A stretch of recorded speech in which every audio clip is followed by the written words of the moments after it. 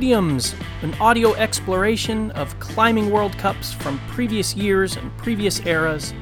I'm your host, John Bergman. I'm glad you're here. Let's talk some comp climbing.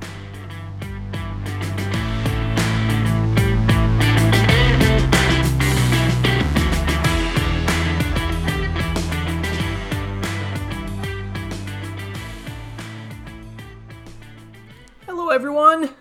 Welcome to another episode of Past Podiums, an episode in which we're going to swerve a little bit. We're going to change things up, and I hope you'll enjoy it. You might have been a little bit surprised when you saw the file name for this episode, saw the event that we're going to cover. So here's a little bit of the logic behind it.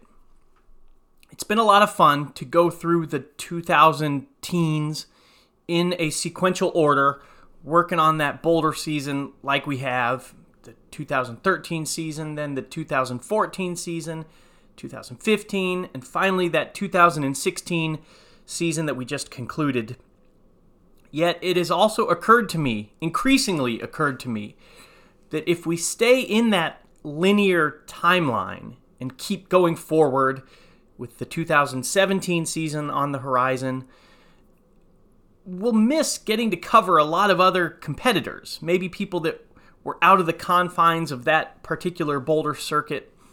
We'll miss getting to explore other eras and certainly other disciplines. And beyond that, the spirit or the ethos of this podcast is to cover previous eras, old eras, past podiums, right? It's the name of the thing. And if we're talking about approaching, say, the 2017 season, and then seasons beyond that, 2018, 2019, etc., as I sit here and record this today, it's kind of a stretch to call those definitively previous eras. They certainly straddle that line or collide a little bit with the present era. So that all played into my thinking that now was a good time to mix things up. Maybe we'll go back to that boulder circuit after this little deviation. Maybe we'll continue in the same mode and manner as before. Or maybe I'll mix it up a little bit. Who knows? That's yet to be decided. But for today, we're going to break from the 21st century and break from that boulder circuit that we've been on. We're going to get in our time machine. We're going to travel back more than 3 decades back into the past and head all the way back to the World Cup season of 1991 for the women's final round of the Lead World Cup in Birmingham, England. Now, if you'd like to watch this event in full, or at least it's not in full, it's significantly edited and trimmed at parts. The whole thing's only about 26 minutes long in terms of the viewing experience. But someone has uploaded this event, what seems to be a VHS ripped copy of a German TV broadcast of this event. So if you go to YouTube, type in Climbing World Finals Women Birmingham 1991, it should pop up. And big thanks to the uploader of that video, because this is really a historical marvel to be able to view this.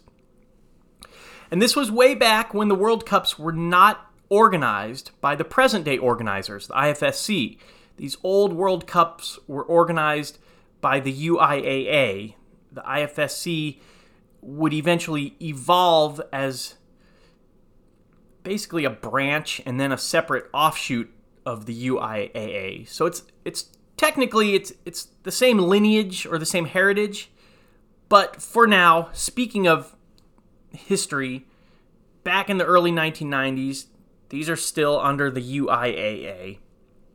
And there's a bit of a discrepancy about the date for this particular one in Birmingham. The IFSC's official website, under the calendar tab, lists the date for this final round as December 5th, 1991. That is certainly possible, but that seems a bit peculiar to me because that would have been a Thursday, and that'd be an odd, or at least a very rare night for a World Cup final round. other sources and some reportage that I've found of this event lists the final round as December 8th, which seems to be more likely. That would have been a Sunday night. I don't know. Unless we can someday track down a poster or an old program from this actual event, we might never know. So there is a little bit of a question mark, a little bit of wiggle room for the exact day that we're in. Somewhere between there, December 5th and December 8th, 1991. Regardless, for this final round, women's lead division, we are in the National Indoor Arena in Birmingham, England, a venue that the National Indoor Arena is still around, actually. It's just by a different name. And it had actually just opened this year, 1991. I looked up the maximum capacity of the place, and again, there's some discrepancy. Some sources say that the venue holds 12,000 people. Other sources say it can hold more than 15,000 people. So some question marks are there too. It is a nice big venue. Looks really good. So, let's get into it. Let's go there for this women's final round. Fire up that old VHS in the YouTube way. Here we go.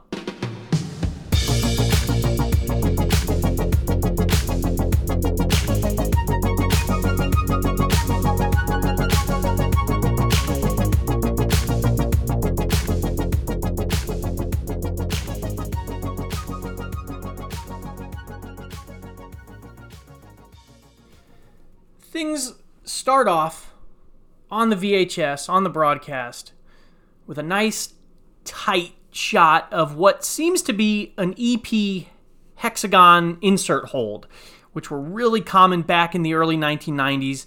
Perhaps you've seen them if you've been to a gym that was around in the mid-90s or even the early 90s, and they still have some holds. You might have seen the EP hexagons. There were really only a few companies that were even making artificial, quote-unquote, climbing holds at the time here in the early 90s, EP being one of the big brands. So we see that climbing hold, we see a crowd, big crowd shot, we get some on-screen graphics, good early 90s graphics, and then we see the climbing wall itself. It is a beautiful, towering wall. There's beige, wood-colored paneling. And then, this is a real treat, we get an interview with the chief route setter of this event, who was Chris Gore, a British climber, very accomplished British climber, and so he's speaking English. Now, it's hard to hear what he's saying over the commentary voiceover, which, as we said, is not in English. But if you listen really closely and kind of try to get what Chris is saying in between the voiceover, we hear that Chris says the women's route will seek to find the most powerful climber. That phrase, powerful climber, we're able to hear that.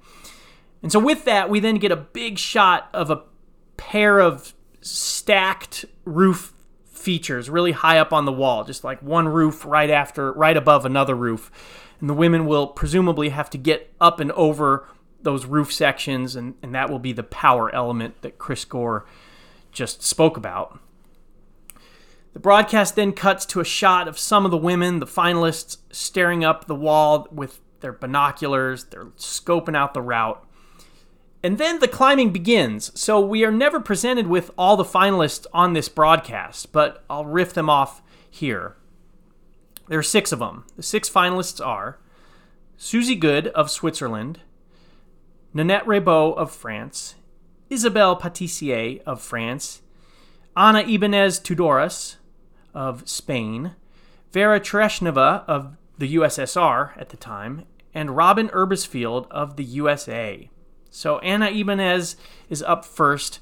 She comes out and the screen tells us that she's 24 years old. She starts climbing on some of those hexagon inserts. And you'll notice here, the climbing wall is pretty barren, especially by today's standards, but I think even back for this era, it still looks pretty barren. There's a lot of those in-cut insert holds. There are no volumes to be found anywhere, no brightly colored holds of any sort. It's fun to see. We're definitely in a bygone era here. So Anna, She ascends straight up the wall for a while. We see her crimping really hard on some of those inserts. Higher up, we get some edge holds. She's able to kind of sink her fingers into some pretty deep, on top of some holds up there. And then the wall starts to curve, kind of slope into more of an overhang. There's some good split screen work going on here. We get an upward angle looking up at Anna, along with an angle that's more head-on. So just fairly solid camera work or production work, little production flourishes, considering that this was so long ago. Ultimately, Anna climbs well, but she falls right when she's at the lip of one of those roof sections. She tries to dyno for the next hold. She can't do it. So that's the end of Anna's attempt. Next up is Susie Good of Switzerland, 25 years old at the time. She had already been on the podium a couple of times during this 1991 season. I didn't mention this at the introduction, but I should say this event in Birmingham was the last stop on the 1991 lead World Cup season.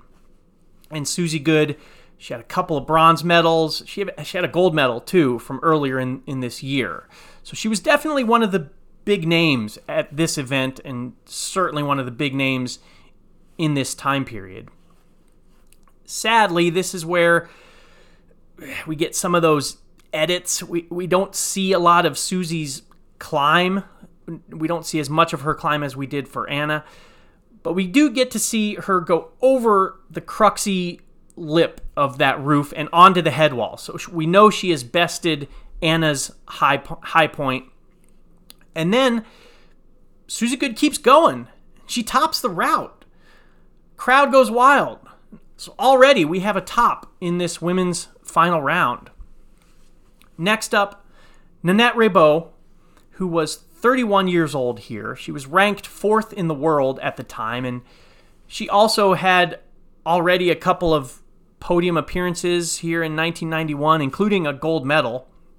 So she is another big name. I feel like most of the women in this finals field should be considered big names. I mean, Susie Good, Robin Erbisfield, Nanette Rebaud, these are legends. So Nanette, she starts climbing. We get some cutaways here to other competitors, or at least Robin Erbisfield, who is stretching in the back. And I wrote down in my notes, this is a really nice cutaway, because I think while Nanette Rebaud is climbing, showing a shot of Robin Erbisfield, it kind of helps build a sense of rivalry, friendly rivalry, competitor versus another competitor. So again, good production touch here. Nanette Rebaud gets up to the lip. She uses a nice heel hook to help her get over the first roof lip. There's a great camera shot here. Got another good production aspect. Great camera shot.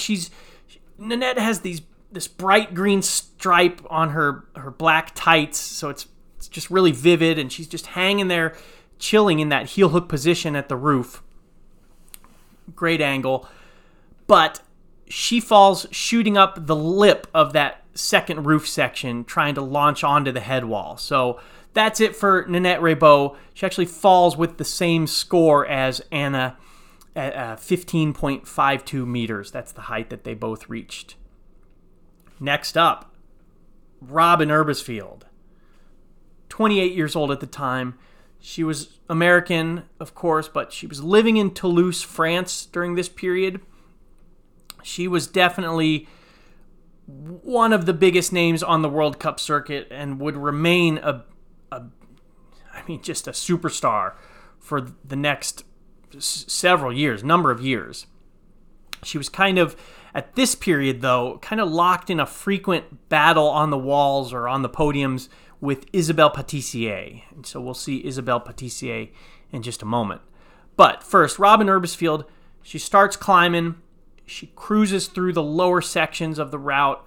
She's framed by the bright ceiling lights. Good stuff. She also heel hooks her way over the lips. Eventually, she gets onto the head wall, and she tops the route. Crowd goes wild again. Another top. So already tops are starting to stack up here. Next up is, who we just mentioned, Isabelle Patissier of France. She was ranked first in the world at this time. She was 24 years old. She cruises up this route too. Just total fluid climber and tops it as well. So maybe the route was a little undercooked. It's now been topped by 3 women so far. There is another unfortunate cut in the broadcast here because we don't see Venera Tereshneva climb. We don't even see her attempt anything. So it's too bad we missed out on that. Although it does look like in my research she fell at the same spot that Anna and Nanette fell. So she kind of tied a 3-way tie for that score there. But speaking of 3-way ties, since there is a 3-way tie at the leaderboard with those 3 tops, we go into a super final round between Isabelle Patissier, Robin Erbesfield, and Susie Good, all of whom topped that route. Isabelle Patissier, she climbs first. It's a different route, slightly different route, but again, there are more of those in-cut holds, a lot of crimps. Ultimately, Isabelle Patissier falls while launching for just a little tiny nugget of a hold. Robin Erbesfield comes out and climbs next. We don't really see where Robin falls. The camera doesn't quite catch it. We see her hand, and then it kind of falls out of frame, and then the camera tries to catch her, but all we really see is her swinging on the rope. Doesn't seem like Robin grasped whatever it was she was launching for. It seems like, judging by how her hand just pops off the wall, it seems like just that. She just kind of came off the wall suddenly. Finally then, Susie Good comes out. She climbs, and she falls while launching for a hold. Again, it's hard to tell where Susie is on the wall or where she was when she fell in relation to where the other competitors got, Robin Erbesfield and Isabelle Patissier. However, I looked into my stack of old magazines on the bookshelf. I did find a recap of this Birmingham event in a back issue of Climbing Magazine that proved to be hugely helpful in just helping suss out what exactly happened here. So this article, this piece in the magazine was written by Shelley Presson, who actually competed in earlier rounds of this event in Birmingham and placed 19th. So she was present there. So I'll grab it. This is from the February-March 1992 issue of Climbing Magazine, by the way. And Shelley's article reads, "The course setters changed some key holds to set the women's super final. Patissier had more of a tussle with the final route than the other women, but the super final looked to be her style, slightly overhanging, with small holds and excruciatingly technical moves. At the second bolt, the cranking began. Barely hesitating, she sussed the sequences and climbed beautifully to about 3/4 height. Erbesfeld reached the crux at the second bolt, hung out for a bit, figuring out the sequence, and gave it a shot. She fell without touching the hold that she had decided to pop for and was clearly disappointed. At the same place, Good tentatively tried a few sequences and finally, tiring, popped for the same hold Erbesfield had missed. She touched but couldn't latch it, which was enough to bump Erbesfield to 3rd. So, that is what happened. Isabelle Patissier climbed highest. Robin Erbesfield and Susie Good were at the same spot when they fell, but Susie Good touched the next hold. It sounds like just kind of her fingertips glancingly touched it. So with that, Susie gets slightly higher score, basically the equivalent of a plus in modern-day IFSC World Cup scoring. So just to make it official, that means the podium for this 1991 Birmingham World Cup was Isabelle Patissier of France, gold medal, Susie Good of Switzerland, silver medal, and Robin Erbesfield of the USA, bronze medal. And that'll do it for 1991 from Birmingham, at least the women's division from Birmingham and from the National Indoor Arena. It's always fun to go back to the 90s. I don't know if we'll stay in the 90s, or maybe we'll head back to the 2000s. I'll think of something. But for now, I hope you enjoyed this little twist in the timeline. Thanks for listening. Talk to you soon on Past Podium.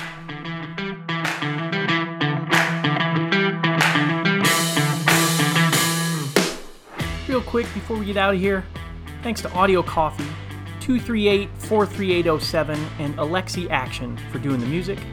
And if you'd like to go back and watch this women's final and super final round that we just talked about, as said, hop over to YouTube and search for Climbing World Cup Finals Women Birmingham 1991. See you next time.